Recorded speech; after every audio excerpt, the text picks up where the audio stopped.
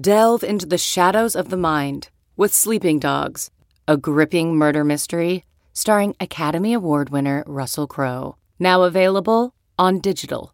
Crowe portrays an ex-homicide detective unraveling a brutal murder he can't recall.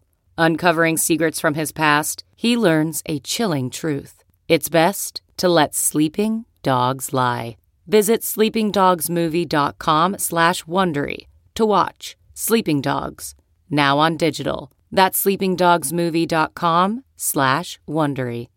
So what are you supposed to do between each Engadget podcast? Wait in silence? I'm Matt Smith, and every morning I walk through the day's biggest tech stories. It's short, relevant, and ready for listening whenever you wake up. Find Engadget Morning Edition wherever you find your podcasts, or ask your smart speaker for the latest news from Engadget.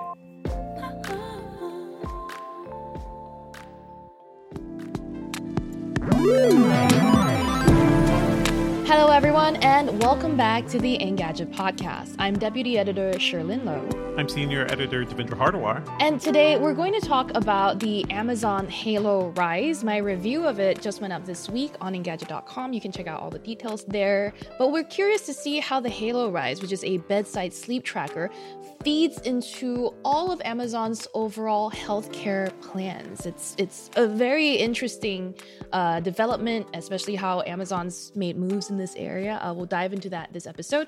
Who doesn't want Amazon to watch them in their sleep, right, Sherlyn? Like, you know, I love a but everybody watcher. wants. I want a sleep stalker. I don't know what you're talking about. I don't think you really want that. We'll talk about it in a bit. This week, we're also talking about goodbye to E3. The Engadget team will be sort of going to LA, but not to, I guess, cover that specific show anymore, Summer Games Fest. There may be other things happening, but we were not going for E3 because E3 does not exist. Yeah, exactly. So we'll commiserate on that this episode, as well as discuss some other news. But in the meantime, if you're enjoying the show, please make sure to subscribe on your podcatcher of choice. Leave us a review on iTunes or wherever you're listening. And then if you have the time and, want to have some fun, we actually live stream the recording of this podcast every Thursday morning at about 10:30 a.m. Eastern on the Engadget YouTube channel.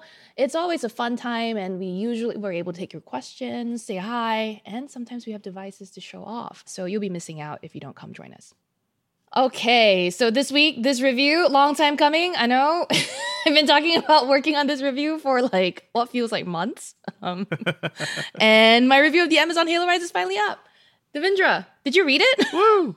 I did read it, and I looked at the video, and I also saw you say you want a sleep stalker, Sherlyn, but the lead photo on your YouTube video is just like you sleeping in bed. It's like I hope you knew that picture was being taken. I hope it was Brian that snuck in and just took a picture. Brian, our video producer. This whole thing feels very disconcerting to me. So I know how much you hate wearing sleep gadgets, Sherlyn. Like, how do you feel about this thing? You don't have to wear anything. That's great. Yeah. I love that, right? I love that I don't have to wear anything to bed. The thing that's nice about the Halo Rise and other sleep trackers like this, which, by the way, there's one other I know first? Of. So yeah, people exactly. can know what it looks like, yeah. Right. There's one other sleep tracker like this in the market, which is the Google Nest Hub, and they both use radar to do motion sensing. And if you place it next to your bed, facing the sleeper next to it, it can detect your breathing rate and use that information to see if you're asleep and what sleep zones you're in. So, in the morning when you wake up, it can tell you how well you performed. I mean, who doesn't want to track how well they slept? I do. We need more gadgets tracking our bed performance. Again, we're going to keep having this joke. Bed performance sounds strange, Devendra. This thing has it's kind of the top half is sort of like a light that lights up too. It's a nice sunrise alarm. That's always fun. Yeah. It has, so this thing is designed because it knows Amazon and other companies that make devices like this know that you're putting it in your bedroom, which is a very intimate space, right? So they're usually the messaging is very careful. They're like, we will never have microphones on board. There's no cameras on these things. That's the motion true. sensor this is is not an Echo. There's no Alexa on this. Yeah, exactly. Yeah. There's no Amazon's Assistant is not available on this thing because there's no microphone, which I'll talk about this later, but it's one of the things that I don't really like weirdly enough. At least the Google version had the microphone on board. But anyway, because it's so low profile, it actually blends in very nicely with most decor. It's basically a light and a clock. And then it has the motion sensor to detect your sleep. And that's pretty much it. You can also use the app to set like a smart alarm, which we talked about, or we will talk about a bit more, Devindra. But you and I have had conversations around like alarms that can detect what sleep zone you're in and then wake you up when you're in light sleep instead of deep. And in the perfect moment, not like a time, but when you're kind of drifting out of deep sleep and you just want a slight nudge and be like, a refreshing awake. That's nice. Yeah. Exactly. Instead of like jolting you like your alarm when you're in deep sleep, just jolting you awake, pulling you out slowly, or like not when you're in REM sleep, which can be like very sad too if you're having a beautiful dream and you're about to not like what the my cake. Daughter did to me this morning. Good God. Really? She woke up at like 6 a.m. because we make her a little tent in her bed, and she woke me up and was like, my tent fell. I'm like, okay. 6 You'll a.m.? survive at 6 a.m. and then we're up for the rest of the day. So yeah. See, this is why I don't have kids. If anything tries to wake me up at 6 a.m., they would die. You'll just die. Yes, but okay. So in general, I like it. Like you said, I love to track my sleep without wearing a wearable to bed. Or even the Oura Ring would be too much for me, I think. Bed sensors. Yeah, I don't want to have anything on my body either. Like the Oura Ring, same. even is a little too much. Yeah, exactly. I can't wear any watch or any ring to sleep. I just can't. But there's also the options of bed sensors or smart mattresses, and those are either expensive. Or like, I don't know, my mattress is like really they mess heavy. They mess up the way your bed feels because you buy a nice bed. You don't want anything. And like the Princess and the Pea. Pea, I just I don't want to. And I want one day maybe Sleep Number will do it or whatever. And then then you had to drop $2,000 on that thing. So who knows? Okay, so this thing is $140. You plug it in next to your bed. And like it honestly, it was easy to set up. You don't have to like do too much to set it up. It doesn't have to. It's pretty like its range of effectiveness is fairly generous compared to the Nest Hub. Does it just do one person? Like if you were a couple sleeping just in bed, the it doesn't person. give you just a person. So, I mean, if you have two, you buy two. Yeah, I'm buy sure. two. It's what Amazon they want. will have a sale. Yes. And we will get to like what Amazon wants to do with this probably eventually. But again, like this thing was pretty accurate at recognizing when I fell asleep. I can't tell you if it's accurate at noticing when I was dreaming or whatever. But this morning I woke up from a very vivid dream, like literally in the middle of the dream, right? So I looked at the data just now and I was like, yeah, I really was in REM sleep right before I woke up. So that's surprisingly accurate. What do we do with all this info, right? I don't know if Devindra, you're like super into sleep data or whatever. Would you? I mean, when I was testing out like, activity trackers more, and we talk about Jawbone's Up, and kids these days do not know Jawbone, the company that made Bluetooth speakers a thing. Everybody had their little Jawbone jam boxes, and they made this thing called the Up, which was like a smart bracelet, and it did some really good sleep tracking, and it took Fitbit and a lot of other companies a long time to kind of match that. So yeah, I did like it back then. I have not tested it much since then. Yeah. The sleep data is interesting because for me, I don't know how to so-called improve my sleep other than like when I was testing this again over 2 months, I really got a lot of data out of it, right? And what I found out was like I was having a hard time staying asleep because my room was actually too hot. And once I started letting myself, I'm a stingy little bee. And once I like was like, you know what, don't sacrifice your quality of sleep just so you can save a couple $10. Do you stick your feet out of the blanket? I feel like no, that is I'm very much a cocoon. I'm a cocoon sleeper. No, you can cocoon, but just poke those feeties out because that does help to cool down your body to help with sleep. So I don't know, it's a whole thing. Yeah. I don't like it. I like to be like all covered up and bundled up. I don't know. Y'all email us if you prefer to be a cocoon sleeper or a drippy burrito sleeper. You just like let us know. Julio, our live stream producer, is saying that they choose the 1 foot in, 1 foot out One method. foot in, 1 foot out. That's good. It could be a ways. Yeah, like email us podcast@engadget.com your favorite sleeping technique. I'm a cocoon. But yeah, no, I mean, I learned that and then I just turned the AC on. Maybe I should just stick my feet out and save some money. That's true. We'll see. Yeah. That's a good insight that you may not realize if you're just sleeping on your own, and you may not realize what's making you toss and turn. Yeah, that's cool. Even waking up in a sweat won't clue me in on like maybe I should turn on my AC. I'm the sort of person. But I will say the other thing I've noticed is like I get a lot less deep sleep than I realized. And I want more deep sleep. So my goal is to try to increase the amount of deep sleep I have, but I don't know how to do that. I don't think that there is a way to do that yet. There are ways to do that. What devices are you using? Like right up until your bedtime, surely, and like your the other side of your bed, I'm sure, is like 5 laptops and 10 phones, right? No, I'm not. Come on, you saw the picture on our article. That is literally I my only bedside. see one half of the bed. I don't know what's going on behind That's the true. The other half of the bed is Yeah. like all the laundry that's unfolded. Yeah. Maybe I could like, and the app also just gives you advice on how to like attain better sleep, I guess. So you could. I'm never gonna stop using my phone Never right gonna before do bed. it. Yeah, that's what. It's not. So e-ink readers are good for that. Just a paper book, but like normal things. I found the I'm hour playing before. games, Yeah. so I'm a real gamer. Like, I'm a oh man, pre-bed gamer. cooking mama Um, is eating up all your deep sleep. It truly is.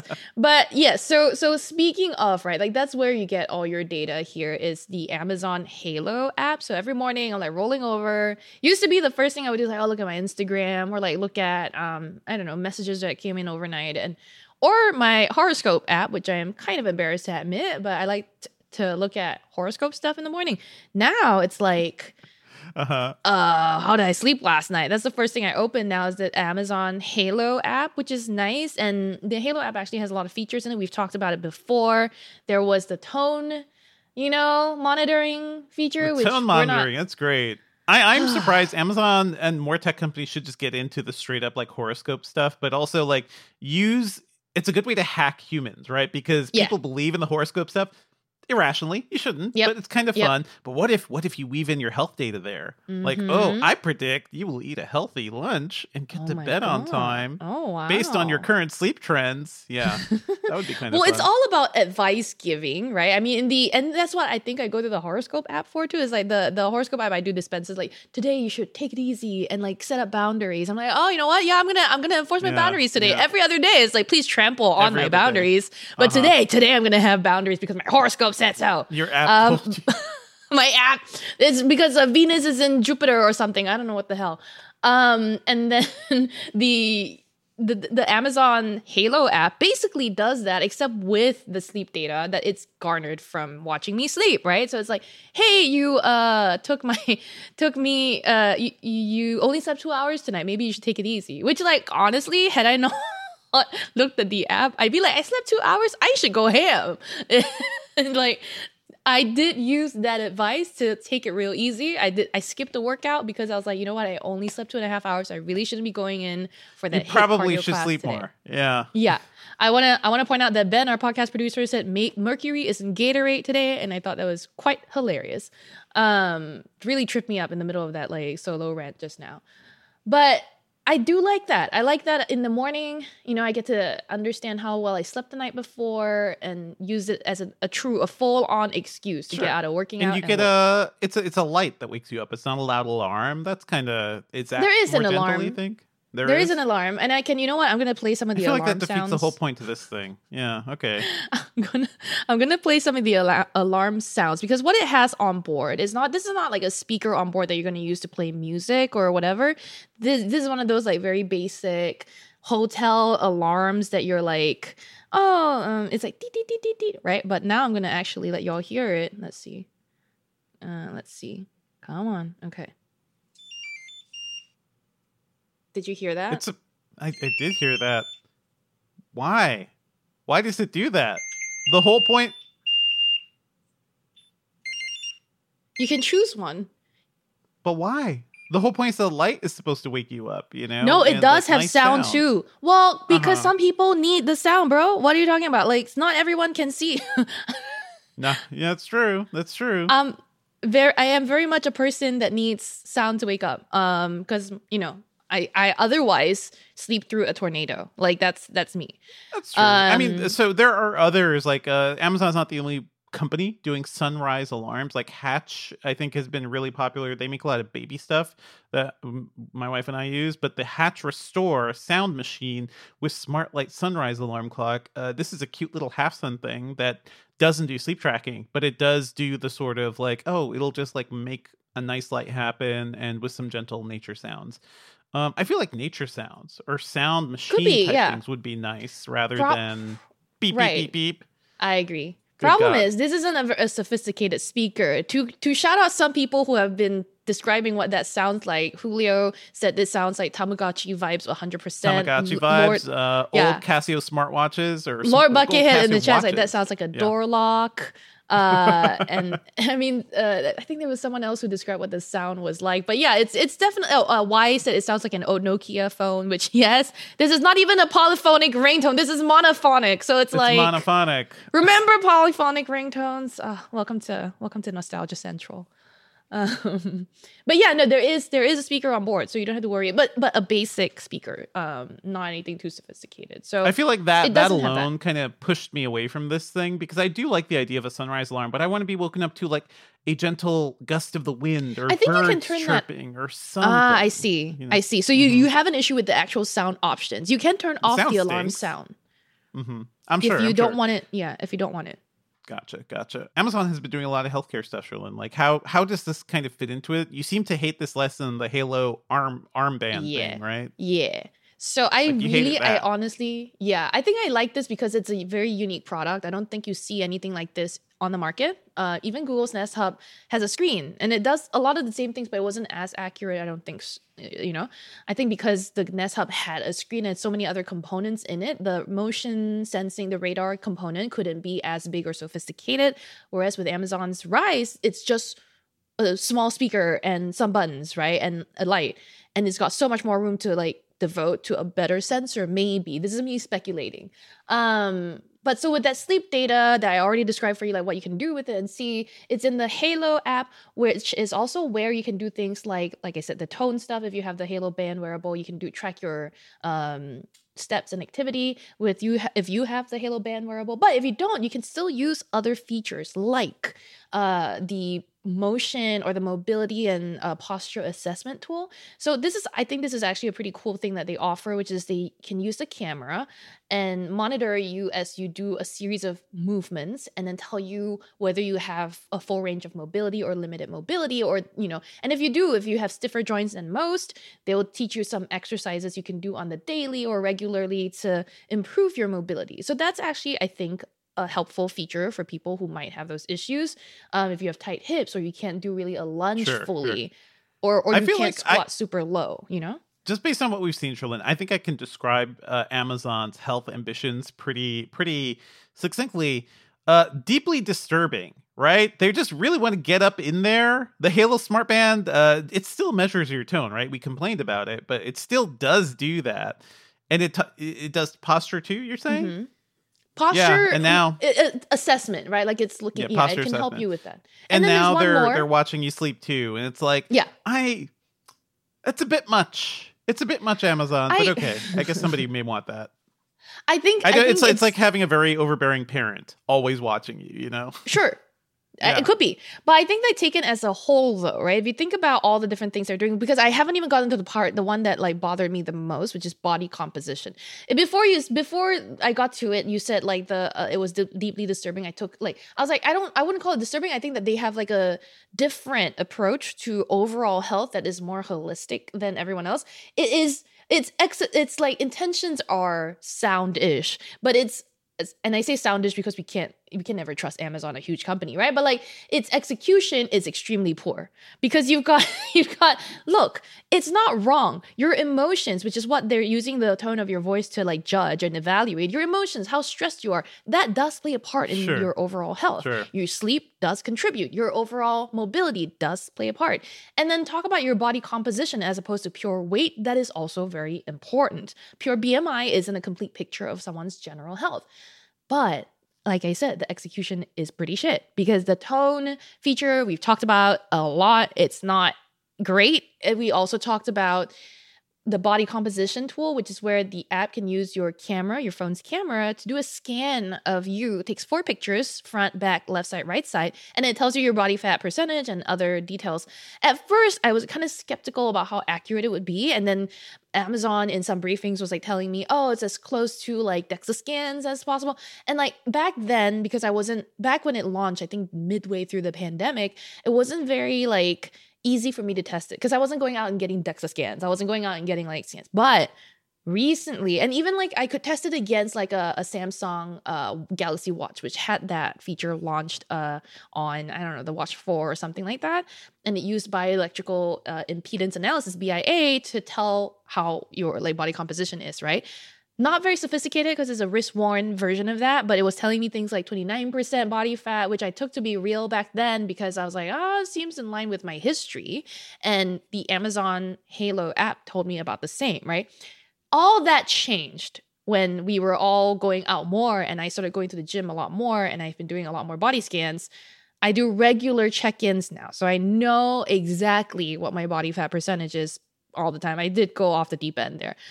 I know that I've lost body fat over time, which is now I'm down to like 23, right? So when I was reviewing the Halo Rise, maybe 2 weeks ago, I did another body composition scan through the Halo app. You know what it was telling me my body fat percentage was? Want to guess?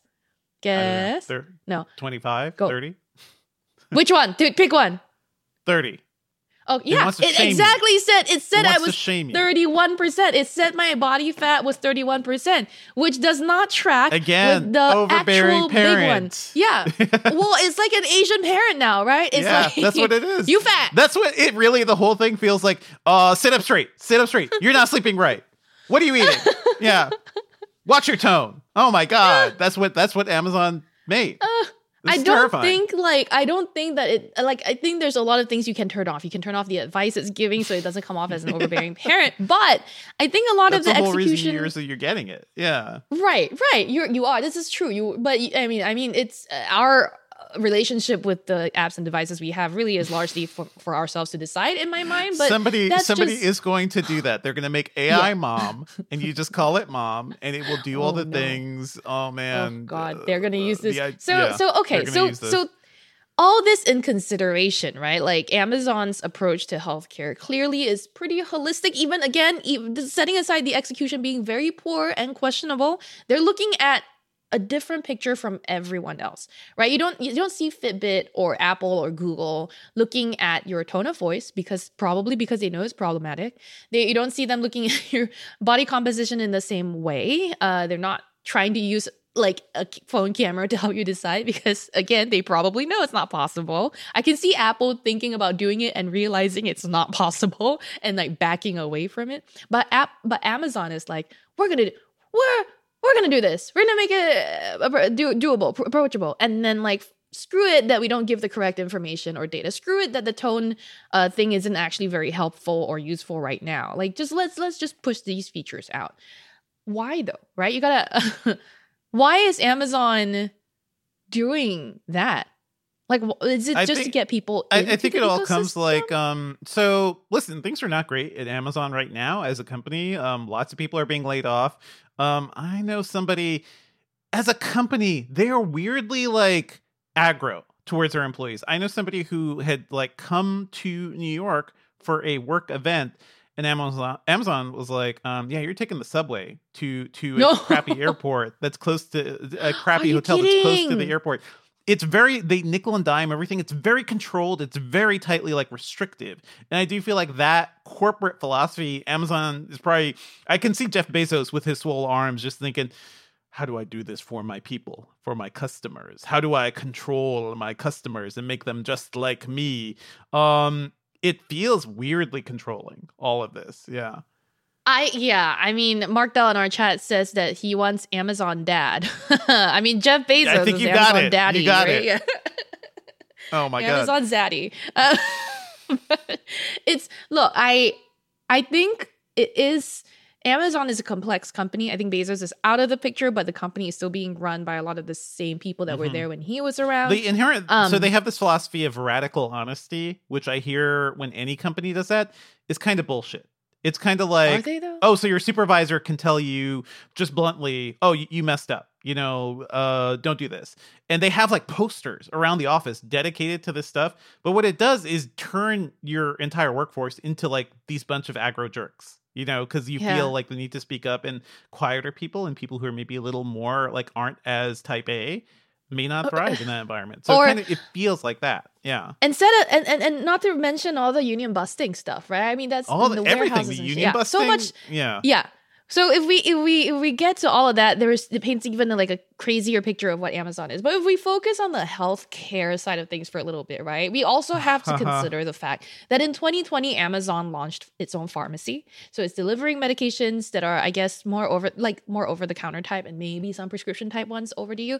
And then also recently, I think this year, maybe in the last 2 weeks, it completed its acquisition of One Medical, which is this like healthcare provider, a bit more of like a premium service type thing, which is very familiar to when Amazon bought Whole Foods, right? It's bought like, sure. right? Like a upscale version of the same business it was doing already, like Amazon Fresh, but for the rich. And that's what One Medical feels like to me. Yeah.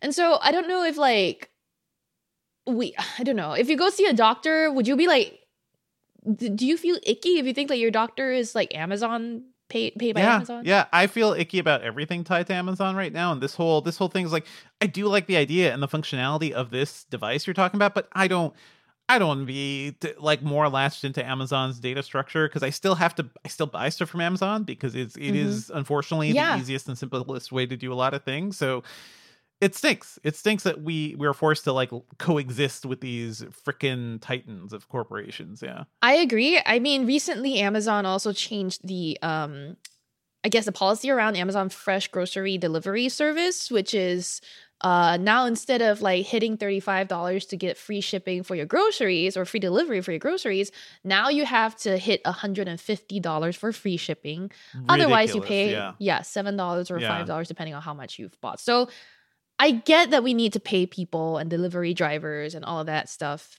better, but 150 anyway, short story is I stopped buying my groceries from Amazon. So for sure. You know, great. It was always like a great like last resort thing because one thing that happens when you have children is like in the morning I need strawberries. If I don't have strawberries, there's going to be a problem, you know, and I don't have time to go to the grocery store. So it was useful for stuff like that. And now all these new restrictions is weird. And then it's also like, what is that workforce like? Does this mean they're actually going to get paid more? I don't think so. I don't think so. Exactly. For Amazon's bottom line. So exactly. That's the thing. Like if I had more faith that the delivery fees were going to your delivery drivers and that you would treat them better for this, I would pay. I mean, but now I mean, I guess I could use the workout, so I walk to a grocery store and buy stuff. And I mean, you live in a walkable city where you don't need to stock up your grocery. Like, you don't need to stock up. You don't have to drive. I don't need a second freezer. Just enjoy or anything, it. Just go. You can casually stroll to the grocery. Pick up your ingredients for dinner. Stroll back. The way and the weather is nice nowadays, so it's great. The weather's nice. Yeah. I will bring it back to the Halo Rise really quickly and say that like there were a couple gripes I had about it, which is like it seemed like a stupid problem, but it is still a problem. The buttons on the thing are so small. The snooze, that's not good. The snooze button is bigger than the dismiss button. I just get so annoyed. I just like, and you know what? Like my biggest issues with this device were that its buttons were a little too small for me, and I'm pretty sure most people will be fine with that. And my other major issue is that it's an Amazon device, and we don't know if we can trust Amazon to take care of our data or not use that to spam me Ambien or something. Like those were my two main concerns with the Halo Rise, meaning that the product itself is probably good and fine, and everything else about the company. A product is defined by the company that's delivering it to you. And I could easily imagine Amazon taking the sleep data and be like, let's just start nudging some things, because sleep tech and sleep, help is a big thing for a lot of people. I don't. Do you use an Amazon assistant regularly, Cherlynn? Because sometimes you get those suggested purchases. Yeah. Sometimes it just starts talking to you. It's like, hey, by the way, maybe you like this, or maybe it's been a while since you ordered this. Would you like to place another order? I'm like, no, shut up. Yeah. Stop talking to me. Yeah. I didn't ask for you. Yeah. So, yeah. Yeah. Not just, I disabled my Echo a long time ago, but my friends' Echoes, when I'm over at their place, it'll like randomly be like, boom, boom, one notification. Hey, what's my notification? Would you like to restock this thing? And like, I'm like, God, you really gave them a speaker notification for that? Yeah. That's clearly. Okay. Amazon Halo Rise. Yes. It's exactly what you think, I guess.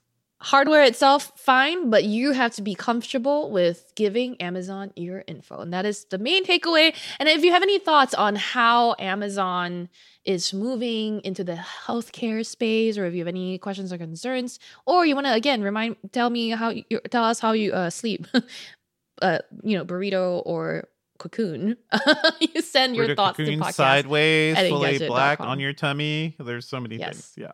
Email us, podcast@engadget.com. Let's move on to some other news. And one thing that happened last week, right after we recorded, actually, is some pretty major news. E3 2023 is officially canceled. And I feel like a lot of people have been talking about this. We don't really talk about E3 much up until the point where we're actually going. And I really wanted to get Jess Condit, our Engadget's star video game reporter, to talk about this with me. Unfortunately, she's out today. But it's worth noting.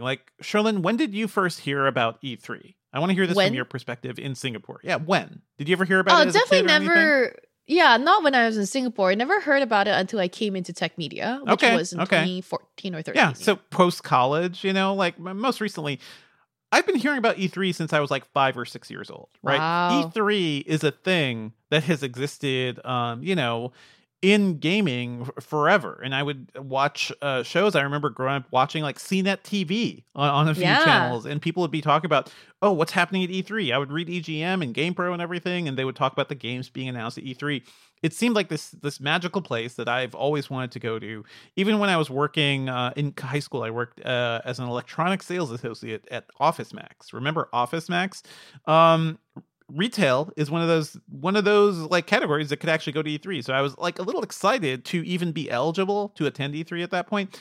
E3 is an industry event. It is the major video game shindig. And it was an important thing. And now it's just not happening this year. And honestly, the statement from the folks behind E3, ReedPop, and the Entertainment Software Association, the ESA. They're the Comic-Con people, ReedPop right? also does. They do PAX, not Comic-Con. I think they do some things at Comic-Con. But the statement was, ReedPop and the ESA have announced that both the digital and physical events for E3 2023 have been canceled. And there was no further announcement. There wasn't any and we hope to come back next year. Right. We hope to revitalize this event. There was none of that. And I think the overall tone is oh, this thing's dead. This thing ain't coming. Yeah. E3 will not come back at all. I don't. Do you have any thoughts on that, Cherlynn, or feelings? Absolutely. This is weren't we talking right before the pandemic that the last E3 that we ever had in person it felt like a snooze fest anyway, right? I think everyone went to that E3 and came back saying it didn't feel like a big enough show this year, and then boom, there were games and then boom. there, and I talked to people, but it was kind of quiet and it was kind of empty. Yeah, and at that time it felt like it was probably because all the next gen consoles were coming up after, right? The year after, so it felt like the hype was a little low because of that. But then the pandemic came, and I think that really killed E3's momentum there. I think everyone was gearing up for a big E3 for the next gen consoles, the PS5 and all that stuff, but then the pandemic really killed it. So the ESA had partnered with another company. It was one of those companies that does geeky merchandise and stuff, to do that in 2020, and that also fell apart. And it almost felt like the pandemic was an excuse to be seems like it'd be really hard to run E3 this year, so we're just gonna pass. We're gonna say peace on that. It has been in trouble for a while. The event itself, it doesn't seem like the ESA knew what it wanted to be, and also is it even necessary anymore, right? The E3 in its heyday was a trade show, but also a place for the media to get together and also learn new things about games. And so many game publishers are just straight up, they have their own streams. They have their own YouTube channel. Nintendo drops their directs, and Sony and Microsoft drop their major video game trailer things, and that's where we report on that, and that's where we see a lot of things. Companies can let us demo games remotely. I've done it over streaming software on my PC for so they don't have to ship you game code or send you game code or something. There's so many other ways to test out things and do things. E3 as it is just seems a little unnecessary. And there's also PAX, which used to be the Penny Arcade Expo, but PAX has become the sort of the way mainstream gamers, the actual community, can get together and talk about games, and developers seem to like that more. In Germany, there's also Gamescom, which I think is still one of the biggest conventions like in the world. And that is the big place for European and Asian developers to kind of all get together too. Gamescom is great. I really like going there as well, and always felt a little different than E3. So it just feels like the E3 as we knew it is kind of dead. I don't know if it will ever come back. It's sort of like if you imagine CES just disappearing for good. Yeah. Chillin'. Like, Yeah. what would that mean for, for the industry? Exactly. But like you're pointing out, right? Like all these other shows like Mobile World Congress, like IFA, they could technically all go away because people are all doing their own events now. Everyone's doing a live we've stream. lost it used to be double Mobile World Congresses. I remember like we've lost some events down the line, and I think IFA even used to be a little more common. We fully lost CTIA. So that's dead. That's fully dead. I'm never gonna be sad we lost CTIA because I attended one CTIA on my own before, and it was just like, Don't do it. But there's other shows that still get more hype, and you know what they are? They're the things like WWDC, Google I/O. Well, it's not. Those aren't shows. They're not shows. That's what I mean. Like marketing platforms. Exactly though, because that's what it is now. It's all like individual. It's kind of a mirror to what's been happening in the media space as well, right? Because now what do people go for? People, instead of going for organizations that publish news, they go to individual influencers or creators on the internet. And it feels like people are more drawn to like brand things. I don't know that it's exactly the same parallel for like it's events. It's all together shown. Like it's all the dance together, because like the game companies, rather than maybe prioritizing media to kind of get the word out about exactly, it is so much easier to send a thing to a YouTube influencer who is not, they do a lot of work. I know being a YouTuber, being a video producer on your own is super tough. They're not beholden to the same editorial standards like most media organizations are. So like there are things YouTubers can do and say that I can't ethically do. But a YouTuber, nothing is stopping them, and nothing is stopping them from also taking payment for doing that preview. And that is happening a lot. And the whole way communication has gone out has just like radically changed, because the companies don't need media, really. They don't need they don't even need to like talk. They can talk directly to consumers, but also if they need some hype, they can pay an influencer or like give some free stuff to an influencer, and they will just do it. So and like it's kind of crummy. And I want to make it clear, like there are some influencers that do it with like great ethical responsibility. There are some that do it well, but the fact is there are a lot of influencers that don't either. It's also making me and all of us question like, what is the right approach now? Like, do you just say no, or do you like? And also the fact that influencers they take their money from these companies directly, however ethical, however ethical they can be, the fact that they take this money to produce content, whether it's fair or not, means that they are going to go, the content's going to focus on whichever company can pay the most. Well, again, whether or not it's good or bad content, whether or not it's objective content, right? Let's say, for example, I'm going to take a hypothetical company, Taki. I don't know if that's a real company, but we're gonna go with it. Let's say Temu, for example, right? Temu out of nowhere just made 3 Super Bowl commercials. What if suddenly they just paid 7,000 influencers to do shopping haul videos? Those videos could say that the clothes that they got were shit, but now everybody's gonna know what Temu is. So it doesn't even have to be 7,000. It could just be a couple dozen like really influential influencers. Because the thing is, there's a lot of influencers. Only a few of them actually have like demonstrable audiences and influences. Let me like I think a lot of things that when I hear pushback on this is like people also don't understand how the media side of things work. Because Engadget is sometimes sponsored by companies when we cover other things. I never touch that. Cherlin never touches that, right? There is a whole when you say sponsored by companies, you mean like sponsored ads, but also, hey, at one time we did Mobile World Congress and it was sponsored by LG, I think, right? Mm-hmm. But that whole deal and that whole thing, it doesn't touch us. That is handled by salespeople, and that is like, and it does look weird. I understand. There's a whole wall. The reporters, even this podcast when we had ads. Even this podcast, when we have ads and we read the script, whatever, right? The only thing we're responsible for is reading the script. We can go back and be like, hey, this script doesn't align with what I like I personally think. And they're never going to give me a script that says something I don't want to say, by the way. Like, I can say no. Yeah. The scripts have to be vetted. And all of that is discussed by a separate team that's not any of our teammates. It's not editorial.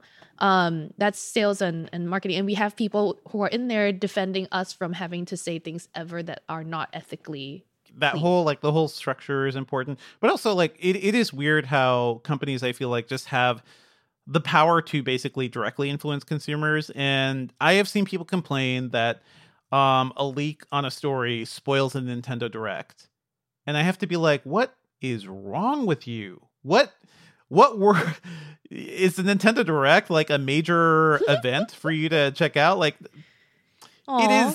it's the news is fair game, but there are bigger things in your life than spoiling a Nintendo Direct. Like sometimes news just gets out. So anyway, I think E3 was like probably was dying for a long time. They did try to open up to the public. They did try a couple different things, but at the end of the day, it's an industry trade show, and the industry itself looks fully different than it did 5 years ago, 10 years ago. So things are going to be different. We're going to be covering games in other ways and talking directly to companies, and that coverage is not going away. And Microsoft and other companies also have summer events coming. The Summer Games Awards is a thing that's still happening. That is a whole other thing we could talk about, like, because that's an awards show that's also like directly benefiting certain developers and companies. Like it's all confusing. It's all kind of a mess right now. But I want you all to be aware, like, it is kind of new territory we're getting in, and some of the ethical considerations are kind of messy. So just keep that in mind when you're hearing about, impressions from your favorite influencer or whoever, or even from us. Like think about how these things are all interconnected. For now, I'll just say RIP E3. I'm glad I was able to go to E3 for a couple of years. I hope it comes back in some form. I hope there's a way to do it, maybe virtually, maybe satellite events, something. It'd be cool to have it back. All right, so on to some other news this week. Twitter, once again, was in the news cycle. I feel like that's every day. It's like AI and Twitter, that's my life now. But Twitter, over the past few days, in fact, it said that on April 1st, it was going to remove all the legacy verified badges, and the blue check mark would only remain for people who pay for Twitter Blue.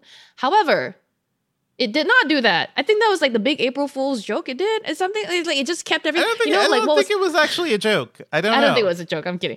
It was not a joke. There was a report because it was apparently really hard. Like so many things Elon Musk decides to do. Turns out it's harder than you think, buddy. Like apparently it was like a manual process to remove verification from people. And they don't even have the people to do that. Yeah. So apparently, again, they said early on, I think the company tweeted out that it would be, legacy verified accounts would be losing their check marks on April 1st. And then on some day, I think it was like April 2nd, Elon Musk tweeted that legacy verified accounts would not lose their check marks on April 1st. It won't happen for another, quote, few weeks, apparently. And yet, however, apparently, if they specifically say that they won't pay for Twitter Blue, then Twitter will remove the check mark. No, so, only because the New York Times confirmed that they will not be. And Elon Musk was saying like it's a high fee for a major account, like for major, huge accounts. They would be charging them like I think over $1,000 a month, like some ridiculously high fee. And these companies in New York Times was like, we are not doing that. And out of retaliation, that check mark was removed. So that is where it's at. Not everybody who complains gets it removed. I like that we're being so petty now. We're fighting over an actual symbol, like a little icon, like a fave icon. Like I could like a fave icon. I mean, we're not fighting. So it's Elon Musk kind of by I mean adding too much value to it, and that's he bought Twitter to basically wage war on the blue checks. That's what it is. Pretty much, even though he had one himself. I mean, speaking of the New York Times' reaction to all of this, apparently, what was it, yesterday or the day before? NPR also had a little bit of a Twitter moment when it was labeled as state-affiliated media. Its account was labeled as state-affiliated media, which is kind of confusing. I saw on Reddit there was a thread about how that's could be accurate and could be not. What's your take here, Devendra? No, it's absolutely like NPR gets a fraction of a percent. It gets very little money from the government because a lot of people have done a great job of stripping money away from public media. That state-affiliated media label is meant for things like RT from Russia or Xinhua from China, like things, the actual voices of the government being used in media. NPR is definitely not the voice of the American government. So Yeah. Yeah. I am like, as we speak, looking up like the Twitter accounts of like Singapore's state-run media. I'm just like, okay, let's see if those have the same badge. But yeah, I mean, the NPR is a public funded, media organization. It's barely publicly funded. It's more like listener funded and more donation. That's what I meant. Than Sorry. anything else. Yeah. What do you mean by public funded? If I said that, what did public you take funding that? means public money. Means money from taxes. state public Gotcha. place. Taxes. Okay. Yeah, that's what that means. I am currently on the Straits Times, which is Singapore's like national newspaper, and it is not labeled as state affiliated or They got away with it. The main thing is NPR has editorial independence, right? Like they're not beholden to what the government says. Yeah, that's the main thing. So I feel like this all ties together because it's Twitter being petty, it's Elon being petty, the New York Times losing the check mark, this thing around NPR because they're saying things he doesn't like, and it's so sad. And how else was it petty, Sherlyn? There was something else that happened. I thought this was so funny. I don't think it was petty. I thought it was funny, but I might not know the full story. It's definitely petty too. Yeah, it was covered in Doge. You may have noticed that your Twitter, if you still have your Twitter account, has Doge dog icons or whatever all over the place. And cool. I only noticed, I was like, what is this gold colored thing at the top left? I was like, did I get my gold check mark for no reason? And then it was like, no, it's a Doge. And yeah, it was all over the place. I think Elon Musk himself was tweeting as of Monday afternoon this week, the Twitter web client on its loading screen and its main interface had the Shiba Inu, the face of the Doge meme. Yeah. Ruining Shiba Inus forever. Among other things, crypto did. Well, showing up everywhere where you would normally see the blue bird. So, Musk himself also tweeted a picture of a Shiba Inu talking to a police officer in a car, pulled over for like a driver's license identification, and the Shiba Inu is in the driver's seat. The Twitter icon is on his driver's license picture going. But why, Sherlyn? Why could this be happening? You think he's just making a joke? Or could it be like last week, Elon Musk asked the U.S. judge to throw out a $258 billion racketeering lawsuit against him because people are accusing him of running a pyramid scheme to support Dogecoin. It's always a grift. It's all Dogecoin. So he is trolling us on Twitter because of this whole Dogecoin thing. Most likely. Like that's not fully confirmed, but it's also like this is his sense of humor. It's so dumb. We are living in the dumbest timeline. Oh my God. It is. To be clear, this didn't happen like on April Fool's Day, but it felt like a joke. Like April 3rd. It's a joke on us. It's a joke. But something else that happened on or around April Fool's Day, Devindra Asus launched a device. Asus being a Taiwanese company, not knowing how big April 1st is. Asus does not know what April 1st. No, I think Asus probably thought, hey, it would be funny to announce this real product that people would be really excited about on April 1st. To which we're like, what are you doing, buddy? So on April 1st, Asus did tease this thing, the ROG Ally, the Republic of Gamers Ally. It's like a Steam Deck portable, competitor. A handheld and everyone's gaming, like, oh, that's cool. But it was April 1st, and we're like, oh yeah, they're kidding. They're not doing that. And then a couple days later, Dave 2D on YouTube, a good influencer, by the way, they just sent it to him. They sent it to him without fully confirming it with media. And then he put up a video displaying it. It's cool. It seems cool. It has a 7-inch touchscreen. It has a 1080p display with a 120 hertz refresh rate that's twice as fast as a Steam Deck. It doesn't have the touchpads that Steam Deck does, but it looks a little sleeker. This looks like a really cool device. It just seems very dumb how Asus did this. Stop shooting yourselves in the foot, guys. I don't know what's going to happen here.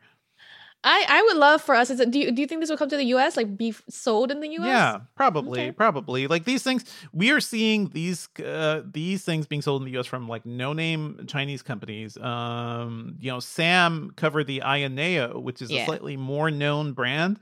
And Ioneo is making really expensive versions of ones that are more powerful. We don't have a price on this, but I would imagine it would be looking at these specs, $500 to $800, depending on what it actually is. These are not going to be cheap devices, but You know what? This is a really interesting category. Sam has been doing a lot of good reporting on this stuff because I think for a lot of people, would you spend $1,000, $1,500 on a gaming laptop that you can only bring some places and you can only play some types of games? Or would you get this thing that fits in your book bag or your And it's got the controls that I prefer. It's got the controls. I think these things are like getting more and more compelling. So I'm intrigued by it. Let me put this out there. I'm in the market for one. I'm going to buy one because my Switch is great, but like it doesn't feel like powerful enough. Well, it depends on what you mean by power, but yeah, for you, also like, just want to play. I just don't want to play only Nintendo games too, right? I want to play some PC games. There's a lot of great indie games, but anyway, the market for you, Cherlynn, the Steam Deck, and all these other things. Aya Neo's stuff is a little sleeker, so maybe you want to pay more for that. Yeah, this is a great, really interesting market because this is something we've talked about for a while, right? Like PC hardware can only get so fast. Like you don't need to always upgrade your GPU. Not everybody needs a 300 hertz refresh rate or something. Yeah, like exactly. You just want to play some games. These portable systems are powerful enough and cheap enough to do it. And after all that, guess what Sony did, Cherlynn? No, I had no idea, but go on. It learned apparently no lessons from this. Apparently, like all this is happening, and according to a report, Sony is working on a PlayStation handheld that is just going to focus on remote streaming play from or you have to own a PlayStation 5 to use this handheld. Reportedly, we don't know if this one is true, but there's a report from Insider Gaming, codenamed the Q Lite. This seems to be a mainly streaming focused device, but not a cloud streaming device. It seems like it won't tap into a local Sony's streaming actual cloud gaming. Just local streaming, which is something you can do, by the way, on your phone. You can do it on your computer. You can do it on so many other things. You could stream your PlayStation 5 gaming to so many different systems. So we don't know much about this, but I think my brain is exploding. Confusing. It's like what? This seems like a very Sony thing to do. Of like, look at a market and go completely the other direction, and everyone's like, "What are you doing, you idiots?" Like, I'm not going to get too angry. Until they fully announce this thing. I'm in between confusion and amusement. I'm just like, this is how I feel about a lot of Sony products. Like I reviewed Sony's neck speakers, Cherlynn. They're little speakers that sit on your neck. And I'm like, who the hell is this thing for? It's expensive. It sounds bad. And it doesn't connect to anything. Thanks, Sony. So to be clear, this is a single purpose, non-cloud streaming gaming local streaming device. It's a rumor, whatever. It's not official yet, but God, Sony at least throwing cloud gaming, at least. I'm not gonna get too angry, but I will also say this report, Insider Gaming, has had some good tips and some good reports. Sounds recently. Legit to me. The picture looks good. Like the sort of dumb thing Sony would do. So let me just put that out there. I hope it's not fully real. I hope like there is some sort of thing. I like Sony's hardware design. I like the PlayStation Vita. This is not, I mean, that picture is the PlayStation Vita. But the PlayStation Vita was a beautiful piece of hardware that was way ahead of its time. And now we're all finally like really into high powered gaming handhelds. And it feels really weird that Sony's like out of the loop, even though everybody loved the Vita and they just kind of gave up on it. So we are going to keep an eye on this story, but sometimes I just wonder, I wrote a story last year or a couple of years ago about like, will Sony ever become like the sort of like consumer electronics king it used to be? And then the next day, Sony's PR called me and said, "What's up, dude? What's up with this report?" I'm like, did I stutter? Did I lie? No. Because everything I pointed out is no, like Apple ate your lunch. Like you guys are not where you were. And the whole report was about like all the mistakes Sony keeps making. Sony right now as a company is being held alive by the PlayStation and by Spider-Man. So I don't know where they're going to be going after this. We're going to keep an eye on whatever this thing is. And I hope it's not as dumb as this report makes it seem. But, let us know your thoughts. Podcast@engadget.com. This week, there were also a few other products launched, and we'll blast right through some of them. OnePlus, for example, launched Nord Buds 2. These are its sort of budget-friendly wireless earphones. These will cost $60, and they actually offer active noise canceling. Really nice for the price. OnePlus's previous Nord Buds, I don't know, I didn't feel very impressed by them. I didn't really spend a lot of time with them. They kind of look like AirPods with the like sticky bits sticking out of your ear thing. I don't know that we're going to review $60 is these. good. Yeah, It looks it's a good price for noise it's a good canceling. price. Yeah. It's a very good price. The company also said that this will offer better bass and call quality. It does cost 50% more than the original Nord Buds, but $60 still isn't bad. It's still less than normal AirPods, like more than half less than a normal pair of AirPods without the AirPods Pro noise canceling. So it's you know what? pretty good. It's pretty good. I feel like there is more market for these cheaper things. I lost my AirPods Pro when I went to go see John Wick 4. And Oh, no. I'm mad about it. My little like Find My app is still pinging me from the theater and nobody knows where it is. So I'm I so just ordered sorry. another pair of those things because I use them so much. They're Yeah. always attached to my ears. So that is Yeah. a sign of a good gadget when When you use it all the I time, can't yeah. stop. I'm addicted to Yeah. them. Yeah. Exactly. Speaking of things you can't stop using, do you like e-readers, Steph? I feel like you love them. I love e-readers. I used to like Kindles, but I recently Yes. got a Kobo and I'm really happy with the Kobo. Okay. And speaking of Kobo, they launched a new tablet today, an e-ink, I think a writable, like an e-ink tablet that you can write on, right? This week, it's the Ellipsa 2E. Are you excited for this? This is not the one you got, Dev. It's not the one I got. The Ellipsa 2 came out 2 years ago, I think. Yeah. So I looked at it. That thing was $400. This one is $400. And it just didn't seem like I don't love e-ink writing that much. I just want to read some books. So don't mess up my life with productivity. This seems cool. This new one. I might call this into review, actually. Although You should because it has adjustable lighting, has a better Oh. stylus. Ooh. Does Does it have good note-taking software? That's really my big... That's the Yeah. thing. Yeah. Yeah, that was my big issue with the Amazon Kindle Scribe. So maybe we'll do it. But hey, speaking of e-ink tablets too, we just had an e-reader guide that went up by our sort of new to our team, commerce writer Amy Skorheim. She put together a nice little guide on if you want an e-reader. This is where the best ones are, That's cool. or where your budget-friendly Go check picks that are. out. Yeah. And also think about Kindles are cheap. Here's the thing. Kindles are super cheap, but Kobos aren't touched by Amazon. So that's kind of nice. Yeah, that's Although they true. are owned by Rakuten. So it's like Rakuten's another huge, yeah. corporate giant. Rakuten is They huge, all but at are. least they're not as evil.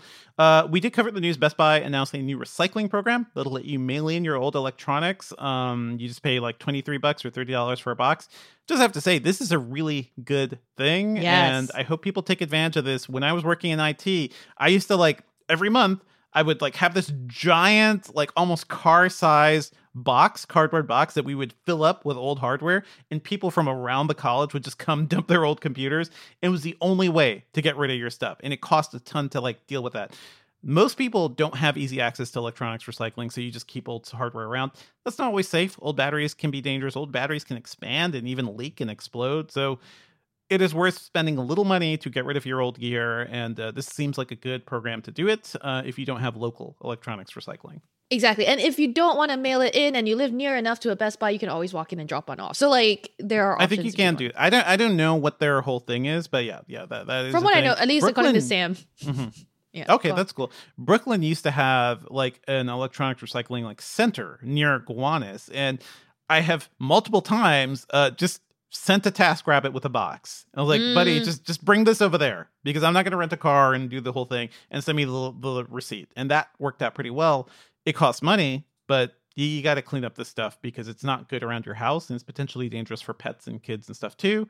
So anyway, cleaning up is good. We also covered Microsoft made a new remix special edition of the Xbox controller based on ground up old CDs. It's kind of like green and lime green and avocado green. It's very cute. Yeah, it's an earthy green on the front and the lime green button on the lime green on the not the D-pad. Is that the D-pad? That's It's the an D-pad. Yeah. That is the D-pad. Yeah, it's an Earth Day promotion. It seems really cute. It seems really cute. cute. I don't need extra Microsoft controllers. I have way too many. But I think for a lot of people, this one costs $85 too. I do like seeing these different types of devices out there. It's cool. Let's move on to things around the site, and I just want to shout out James True's review hands-on of Adobe's podcast tool. It's a text-based audio editing tool.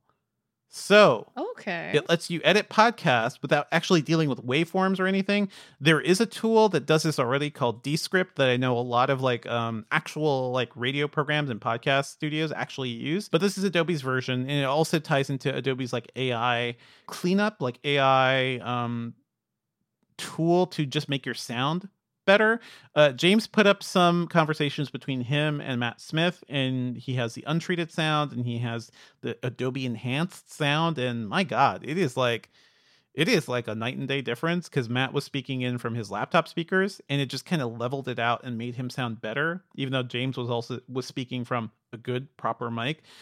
Check out this report. I think this tool is really useful. Personally, like when I'm working on podcasts, I want to be in there. I want to see my waves. I want to see all the pops and clicks and all the things I need to fix. But eventually we won't need to do that at all. It seems like the AI tool also removes the ahs and ums and, weird silences. And, I like the ahs and the some ums. issues. I don't know. I like that too. That's the other thing. Like, I like humanizing our stuff. So anyway, I think this thing is cool.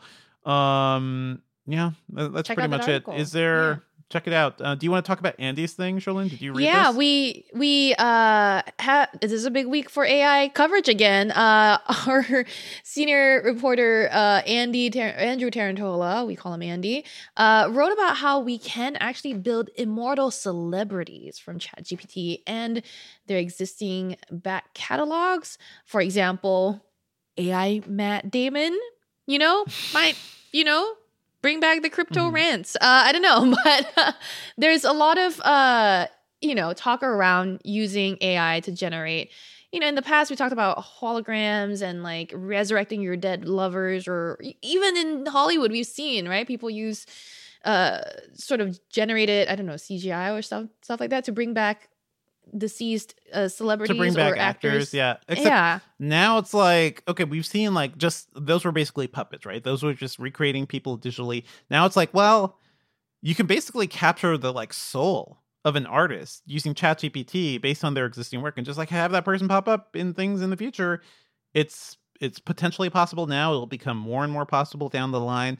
I've talked about this movie before, but I do want to shout out Ari Folman's movie, The Congress. It's a 2013 movie that is all about a world where actors can do this, can just like have their essence, their like performances captured. And in that world, they can never act again, because only their digital version is the version of them that can be in movies. It's a really cool sci-fi concept. It's a great movie starring Robin Wright. And it's based on a Stanislaw Lem story. So it's like very, very much like old school sci-fi.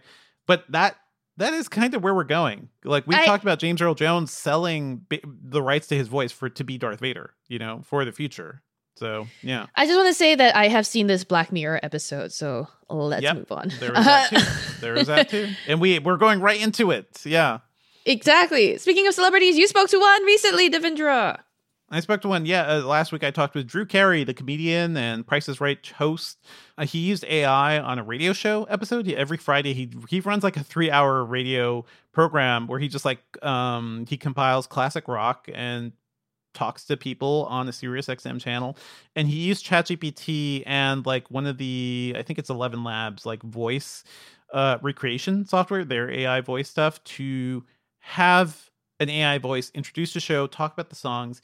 I put up a demo of it on the article too. It's called the article's called "Drew Carey Made a Radio Show with AI. Fans Weren't Pleased," because his fans were not happy with it. And I do feel like we're going to see a lot of that sort of reaction. But we had a good chat about like why he is not really afraid of AI and why he likes to mess around with these things. He's a geeky dude, so he is not afraid to like try out new tech. Anyway, it's a great chat, and check out that interview over on Engadget. And if you want more AI content from us this week or last week, our video on Watch Us Try to Break Google Bard and Bing AI went up on the Engadget YouTube channel. If you haven't watched it already, it's fun to watch me get friend zoned by Google Bard, isn't it? So if you're ready to watch it, go check it out. On Google the Bard is Engadget not YouTube as friendly channel. as Bing AI was, I guess. Yeah. Oh, absolutely. I got friend zoned. The whole like record. This took us like 2.5 hours to record. Actually, it's not me. It's you. Yeah. Yeah. It's straight up. We asked it the meaning of love. We asked it to go on a date with me, and it just was like not interested. And I was like, that's harsh. So there you go. But yeah, that's around Engadget this week. Dev, what are you working on this week? What am I working on? Yeah, I'm always working. Usually, always, all of us. I'm always working. Oh my god, Okay. It never ends. But I am working on a piece about large EVs because I did test Rivian's R1S SUV recently, and I kind of love it. But I also have maybe learned to hate very big EVs and very big cars in general too. And there's a good conversation to have around like maybe we are getting the whole electric car thing all wrong by trying to redo big pickup trucks and big giant the Hummer with as an EV. Does that actually solve anything? Does that actually help anybody? Because these things also require a lot of materials and they're big and heavy and more dangerous. And what happens when a 7,000, 8,000 pound car like the Rivian R1S is crazy fast? That thing can hit 0 to 60 in like 3 to 4 seconds. That amount of torque, that amount of power in a consumer car, that's huge. That can't see kids right in front of it. These are all questions we need to be asking. So yeah, I'm working on a piece around that. Hope to talk to some people about that. I think EVs need to be weird. They shouldn't look like cars. They shouldn't look like the things we're used to because they don't need engines. We don't need that whole space in the front. Look at a company like Canoo, Canoo, which is making these like cute pod-like EVs. Actually, probably great for families, probably great for city driving. So anyway, I'm going to be working on something around that. I'm also reviewing the Razer Blade 16. I know Sam has the bigger Razer Blade 18. Yeah, those have the new NVIDIA 40 series GPUs. So I'm excited to spend some time with this. But yeah, first I got to talk about EVs. And I'm also reviewing the Mario movie, and we'll talk more about that soon. Yeah. Not much coming from me for a bit. I'm like in edits and background behind the scenes things and, some not much secrets, but like more like long-term reporting stuff. So you'll see stuff come out of me later on. But yeah. Let's move on to Engadget's picks this week. Devendra, what you got for me? I got a bunch of stuff this week. The Super Mario Brothers movie is out, and I saw it just yesterday, actually. How bad was it? And it's very cute. I think it's a lot of fun. It's kind of a perfect kids movie. And reviews are all over the place. And I have to say, I've read a lot of the negative reviews, and I'm like, guys, what? I don't know what sort of like narrative majesty you're expecting from a Mario Brothers movie, but it totally fits into the sort of like, it's a little incoherent. Like, it doesn't make sense why a plumber from Brooklyn will end up in this magical mushroom kingdom. But the movie is fun. And I think overall, like, it looks really good. The animation is really lush. The voice acting by Jack Black and a bunch of other folks, I think, is really good. Unfortunately, Chris Pratt as Mario, not so good. Kind of boring, honestly. But I think it's really fun. And I'm looking forward to taking my daughter to see it in theaters. So, check that out. Just want to briefly shout out another show that's also on Netflix. It's called Beef. It stars Steven Yeun and Ali Wong. And have you ever beefed with somebody, Sherlyn? Like every day beef, like, of my effing life, Devendra. This show starts with a road rage incident between Steven Yeun and Ali Wong, and kind of like escalates like between them because they're both from different sides of life. Like Steven Yeun's character is working class, always struggling to get by. Ali Wong's character plays a very, very, very wealthy. She's very rich. She works in design, I believe, or like it's like a type of design thing, but very different sides of life. And I think it's a really interesting exploration of, life as Asian Americans and how different it could be, also for immigrant communities, but also when you've got epic beef with somebody, how far will you take it? It is a wild, wild ride, and I think it's worth checking out. It's on Netflix right now. It's called Beef. Very cool. I will get some ideas from this. I will see how far I can take my beef. I think you will. You will certainly. I do wonder if it's a little. I will get some ideas. Yeah. I love. On my end, I am continuing the trash, messy reality TV drama list of recommendations with Perfect Match on Netflix. It's your typical trashy singletons on a beach or something. They're in Panama. They're trying to find love because that's how you find love. You go on reality TV. And then they become, there's some people who are absolute trash holes. And there's some that are actually trying to be good. This one was not as good as Married at First Sight. So, and whatever. Because there's no like real therapy. Like Married at First Sight has like therapists who like tell you you're doing wrong. You got to do better. You got to communicate. This one's just like, they go around, they're like, I'm looking for my perfect match. I think it's you. And then the next week they're like, no, I think it's this person that just came in. they're my perfect match. And it's just so bad, but it makes me feel so good about myself. So there we go. And then my other pick, it's not pop culture, but it is pretty relevant to the conversation we're having, which is $8. This is something that our again senior reporter Andrew Tarantola brought to my attention. Really, it is a Chrome extension that helps you figure out if the blue check mark that you're seeing on Twitter it's a legacy one or a Twitter Blue paid one. So if you spend that much time on Twitter and you want to know if the blue check mark is legit or paid, this Chrome extension can help you figure it out. And it's free. And if you don't use Chrome, then I'm sure there are other alternatives on the way. There we go. We didn't fully talk about this in the Twitter conversation, but the reason this is necessary is because the language between verified blue check users and the Twitter Blue people has been kind of equalized in ways, because I think Elon realized we were dunking on everybody who paid for Twitter Blue. So they sort of like, instead of removing the check marks, they just like equalize the language between the two. So you have no clue. So yeah. And so to spell silly, it out, very dumb. Exactly. Yeah. To spell it out, it used to be legacy verified, which is people who didn't pay for Twitter Blue would have the explanation be, this is a legacy account. It may or may not be noteworthy or something. He was trolling. He trolled us. He was trying to label. troll us. And I was like, no, I like legacy verified. Thank you. Yes, I'll hold on to my verified. Yeah. Yeah. I may or may not be notable. Yeah, I may or may not. I might. I think I'm not, but thank you.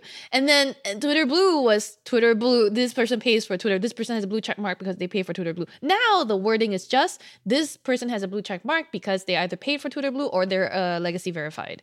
They don't no longer say the may or may not be notable. It is just funny, like how many times his dunks backfire on him and are used against him. So if people ask me like why I'm still like spending time on Twitter, it's because it is fun to very watch weird. It's kind of fun. It's kind of sad, but I'm just intrigued by like the drama here. Like, why do we watch reality show? Like, we are intrigued by this human mess. Yes, exactly. That we're watching in front of us, and this is the exactly real reality TV. Yes. Yeah. Twitter is the reality TV show I am watching in real life right now, and I hope you enjoy and the participating show. in. Yeah, exactly. That's it for our show this week, folks. Our theme music is by game composer Dale North.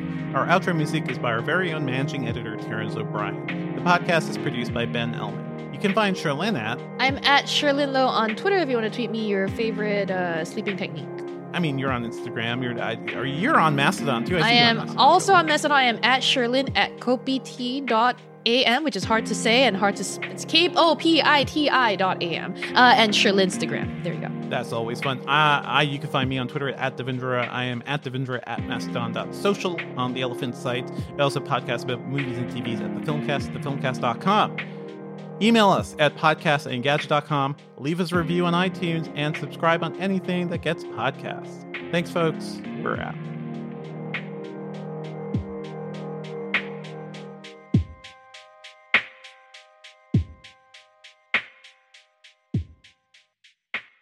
Have you ever beefed with somebody, Cherlynn? Like every day of my effing life, Devindra.